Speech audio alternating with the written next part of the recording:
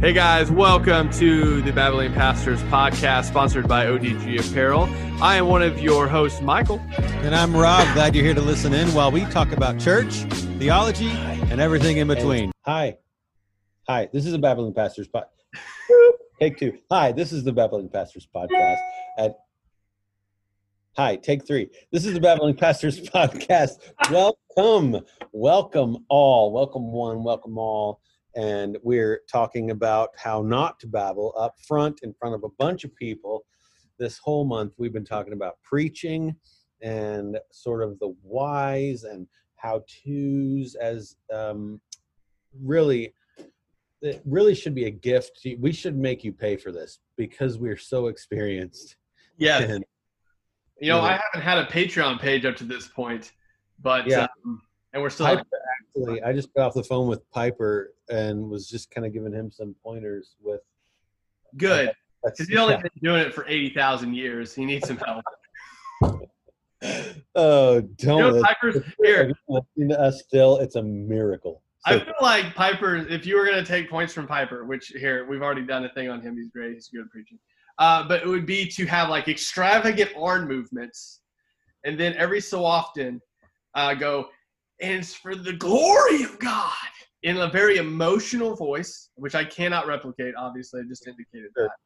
Yeah. And then, but a must is, I feel like if there's ever like a, here's a different point that my brain just went to. If Piper dies, and a movie is made of him, Larry Davis must play Piper.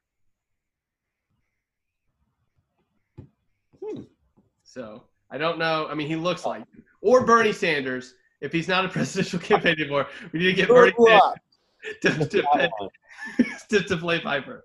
He looks similar. Yeah, well, I mean, and so similar theologically. Oh, yeah. Anyway,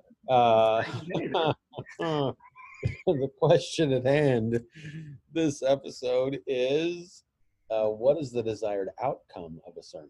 I usually preach to get paid, so there's the outcome. Yeah, I absolutely do. I have to, right? All right, now it's your turn to preach. So go ahead. Woo! All right, today, everyone. No, we're not doing that yet. The desired outcome is not to get paid. Let me make that clear. Right. Yeah. Ironically, this wraps all. Not ironically, I don't know how to use words. It wraps back around to the first podcast. Of the desired outcome is point to the glory of God and to point back to Jesus. In case you didn't know that, you might be going to the wrong church. That isn't a joke. That if at the end of the sermon, this does not point to the glorification of God and the exaltation of who Jesus is and what he's done and is going to do, there's a problem. Now, that's just my opinion. But in any text, that can happen. For example, by the time this podcast comes out, I would have already preached this sermon. But Nehemiah, I'm going to preach on Nehemiah, specifically about the wall being rebuilt and the people coming together and the word being opened up and them, sorry, I'm dying, and them hearing the word and being taught. But all of that at the very end, I'm sorry, you covered your mouth. Oh, the corona? Coughing. All of that obviously being a point then and there and that being important, but that also pointing to a day and a promise of a promised Messiah coming and them wanting to see that fulfillment. So that won't be the main point, obviously, but that is pointing toward that. Everything that happens then is a people that have come back to a land that are looking for fulfillment of a promise still in their day.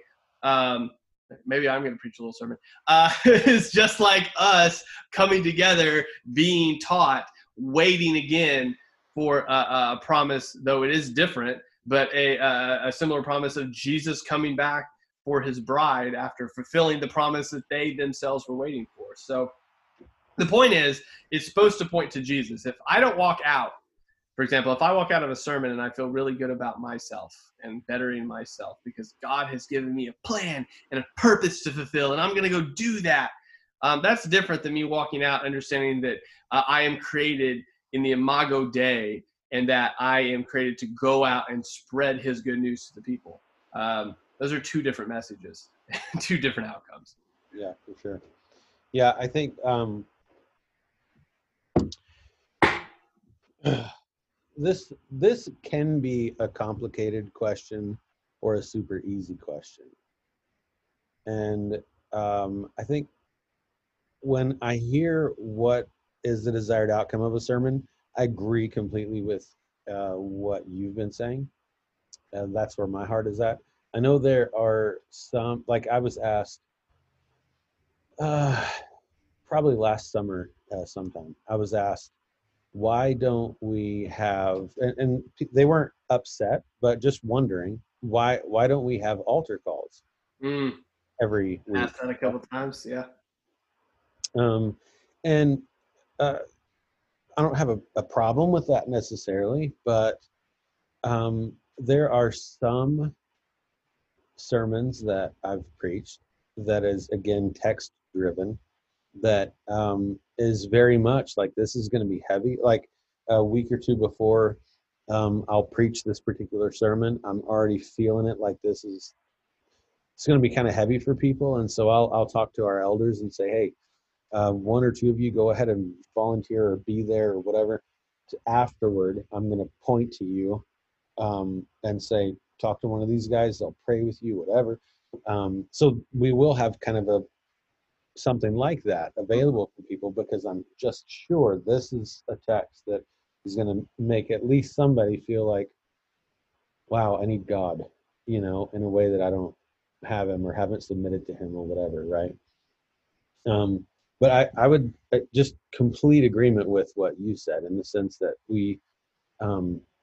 if people leave church, the gathering, not church, but if people leave the worship gathering, the worship service, depending on what you call it, but yeah, if people leave on a Sunday morning having worshiped God, I mean, truly, really worshiped God, some of that's obviously on them.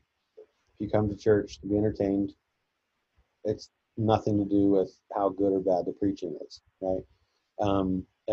If you come to church mad at your whole family, and so you're not in the mood to worship or whatever, like that, some of this is on you, right, as a person being in the church.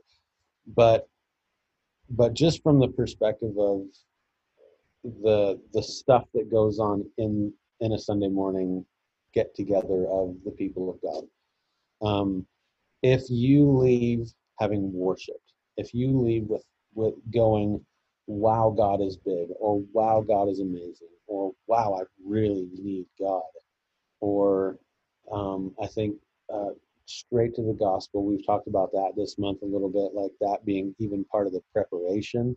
How does the gospel, how can I apply this gospel it, into people's lives where I know they're at? And that being the case, it's a goal, I think, to have people leave either understanding more deeply that day than they did yesterday their need for the gospel, or they maybe will leave more thankful and aware of how amazing the gospel is. Like it really should be the case that they leave with a high view of God, the gospel, Jesus, Holy Spirit. Yes, I'm in a Baptist church. I just said Holy Spirit. It's okay. He's real. And if they leave with that, right, then I think the sermon, as well as other things throughout the service, have done their job. Mm-hmm. It's kind of where I'm at. So on that, this was not a purpose of this, but I'm going to dig a little bit deeper because you piqued my interest here. So so the reason it has, right? So I've been asked a couple different times because of the sermon I preach. Some of them, like you said, dictated by the text, are going to point people a little bit more, directly toward their sin and their need for Jesus than other sermons will. And I've been actually, it's a funny story. There was actually one time I preached because we'll get into this here in a minute probably, but I don't do altar calls, and I can get into that reason here in a minute. But I got done and I prayed.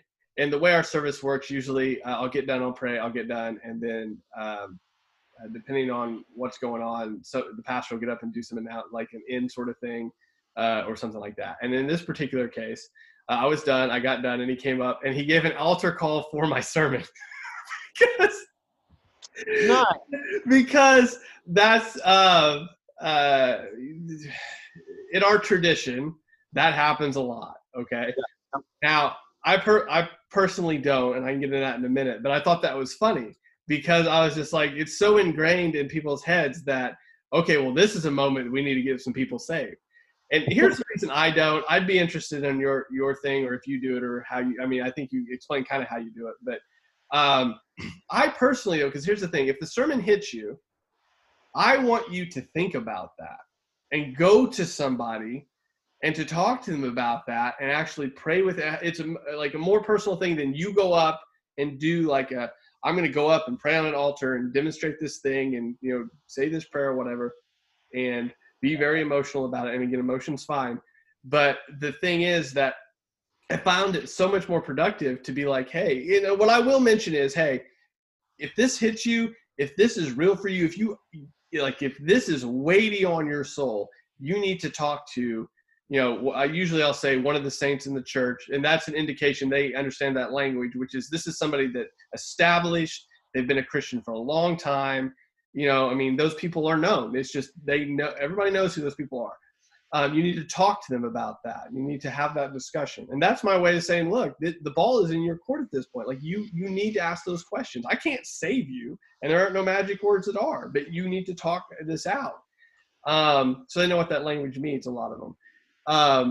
But I don't do that because for me, it's a matter of, and again, this is probably, I mean, we've told our story in the first couple of podcasts. I've seen altar calls abused a lot. Right? Yeah, exactly. Or just not understood. I can't tell you how many times I was quote unquote saved at an altar, right? When 246 for me. It's 246. But for me, it's one of those things where I'm like, look, you need to consider this. You need to think about this. You need to understand this. I don't want to give you a false sense of salvation when you don't have one. Like your heart needs to be changed. Mm-hmm. But I personally, that's why I don't. But I thought that was so funny one time when he got up and he did that. And I was just like, dude. That is really funny. It's just like you're riding off the coattails of this sermon here. But the outcome, and I get it, because the outcome is to get people saved. Which, okay, I mean that the gospel is to go out and to declare the glory of God to the lost, to bring them into the family of God. I mean, Great Commission, I get it. But I think that's so much better done in a one-on-one, personal, let's talk through this, let's pray through this together situation than it is in an emotionally charged guilt trip sort of situation. Because here's the thing. There's one thing to be actually feel the weight of the Holy Spirit's conviction on you in a genuine way versus I feel really, really guilty in this moment because of whatever's happening around me. So my desired outcome is not to have you come up to an altar and say a prayer. My desired outcome is to point you to Jesus and let you and the Holy Spirit work that out. Well, now that your sermon is out of the way, no, I'm in. I agree. It's actually so not part of the culture here, though, that I can. There are probably some Baptists who maybe have been a part of this church for a long time that were used to that. Mm-hmm. But by and large, we have a melting pot of people at Hillside. We have people who used to be Catholic, Lutheran, Baptist, like Southern Baptist, Pentecostal, different types of charismatic. We have people from all kind of different walks of Christianity. So That makes for interesting theological discussions, I would imagine. Yeah, yeah. Coming along with that is this it's there. It's not a normal thing. Like if I were to get up and give an altar call, it would actually be weird and awkward for some people that happened. Mm-hmm. Right. So that's why I kind of choose to do it in such a way that for me it's got to be text driven, like everything else we've talked about this month. If there's a specific thing or within the sermon that I think this is probably going to hit some people hard, the the um, the reason for the altar call, which it's not, we don't have an altar or anything. It's all I do is like what I described. I'll have a couple of elders, 2 or 3 guys in different parts of the sanctuary that are a little more private, and you can go up there and chat, and they can pray for you, that kind of thing. And it's not always about come up if you don't know Jesus, come up. I mean, I think part of what the culture down there that we grew up in, it comes from the big tent revival kind of Sure. stuff historically, and so it's just part of it. Like you go um, church Sunday morning, and we've talked about this in previous months. Sunday morning, in my view, not everyone has this view, Elevation Church, but some what Andy Stanley, but some churches have different views, and it is what it is. It's fine. But for me, when I look at scripture, when I look at the text, Sunday morning is for believers. Mm-hmm. It's for Christians to come together and admonish one another, get in one another's lives, love on one another, and bring one another to the gospel and worship. Yeah. So Sunday morning for us here isn't an evangelistic event. Yeah. By definition. There are some sermons, some texts that we will come across that are sort of evangelistic in nature, and I'm not so naive as to think that every human being that puts a butt in a chair in my church building are Christian, right? Yeah, exactly. So you have to account for that. We're doing all this live streaming junk now, so there will be people who run across this who. What's your view on live streaming, Rob? So much work. I wouldn't have said junk if I didn't have to do it, bro. But anyway, I'm so over it. It's not funny. But with I don't know. So I do it from time to time when the text kind of is a thing. The desired outcome of that particular event or part of the service is not that people would come to know Christ. It's also generally whatever came out of the text. So well, I think that drives a lot of it, right? So how you view, and that's going to drive a lot of preparation of preaching too. So if we're going back to the core of what we're talking about this month, how you prepare, like what you think church is or what it's for is going to drive what you think preaching is for and how you prepare your sermon. So like you said, if your view is that, church is evangelistic and you have a huge amount of people in there that are not saved, then yeah, you're going to do, I don't know, relationship goals, for example. And you're gonna get that in there because that's a catchy thing for them because they don't know how to do relationship and they're gonna come in for that. Whereas if it is educational, teaching, building up the body, that sort of thing, which I would be in 100% agreement with you with, you're going to approach that a lot differently. You are going to dig deeper because you are talking to people that have been changed from death to life, that have a love for Jesus, that want to pursue him. So you're going to be able to go a whole lot deeper on stuff. I know we've talked about this in previous podcasts a little bit, but you're going to be able to dig deeper because these people love Jesus. They're not concerned about if it's catchy. They're concerned about if it's beneficial to their walk with Jesus, how they can apply the word to their life. Not, hey, give me some good quote unquote advice on how to do relationship without, if you want to include Jesus in my relationship and how I do it, that's fine. Cause it seems like you Christians have decent relationships. So I'll take part of your stuff, but I don't want the whole, if you start preaching about Jesus and telling me not to live with my boyfriend, girlfriend, and telling me that, I shouldn't be having sex with them, or I don't want that part. Just tell me how to have a good relationship. Like,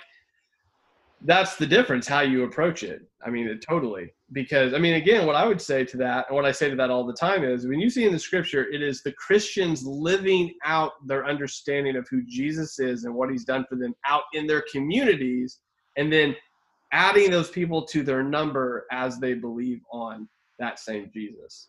Yeah. You don't see Paul writing letters to the churches going, trying to attract the unbelievers in Corinth. And he's talking to the believers going, why are y'all still jacked up? You know who Jesus is. Act like it. Like, yeah. Well, and even when some of the way that Jesus evangelized, so he even said it. What's the reason you use parables, Jesus? Well, Jesus wasn't all about, oh, no, but it'll be great for your marriage. Jesus was about, this is your heart, and it's dark, and it's dirty, and depraved. See ya. There's an element to what Jesus even did evangelistically that was very like, take it or leave it, right? Like it's not about me running out and trying to be attractive. If God has elected you, you will be attracted. Right? I wonder why you were looking around. I get it now. No, but I church, I don't think you can follow the script of like Acts and the things that happened in the first church historically. I don't think you can look at any of those things and come away with their getting together regularly was for the purpose of drawing new believers in and evangelizing. You get together regularly to build up the church, and then the church essentially goes out all over the place and evangelizes, because that's what their entire life is about. Yeah. Is fulfilling the commands in the Great Commission of Jesus Christ. Yeah. So there's your outcome. I want when I'm done preaching, when I'm done teaching, whatever it is in Scripture, I want people to have such a large view of God, Jesus, gospel, that they leave here and live that out loud that week. There you go. I don't think we have to say a whole lot more about that. That pretty much sums it up as he sips his coffee with the light. So, as a review, the purpose of preaching is to glorify God. There's lots of tools to do that, but those tools have to be used correctly within the context and point, right? So if you start with the bad purpose of it, as we just summarized, to attract people, it's going to affect how you prepare, and it's going to dictate how you look at the text. But if your purpose is to glorify God, as the whole purpose of the Bible is to do, and you follow that, you're going to use those tools and those components to, at the end of the day, as Rob said, prepare a sermon that points people to Jesus, to live that out so that more may be added to his kingdom. So, Shaka laka. Boom shaka. I don't have a mic. You don't have a mic. Well, I have a mic. I can't drop it though. My mic is on my MacBook, and I'm not dropping that. So hold on. Here we go. Ready? And mic drop. All right. Yep. Nice. Very anticlimactic. I'm sorry. Really saved my. Okay. All right, guys. Well, thank you for listening. If you like it, share it. If you like it, comment on it. If you like it, join the Patreon that does not exist. We'll be passing offering plates next month. Yeah. Yes. So stay tuned for that. There you go. Good deal. Text, and you're preparing to give. You can text to give and to donate. We're not going to give you that number though. Yeah, right, because that doesn't exist. That doesn't exist either. Also, buy the merch that doesn't exist. Yeah, absolutely. Anyway, thank you guys for listening. Here's the most important part. If you got anything out of this month, if you are given the opportunity to get up in front of people and preach, please do a good job. And don't screw it up. Don't screw it up. That's all I need to say. Have a great day. See you later.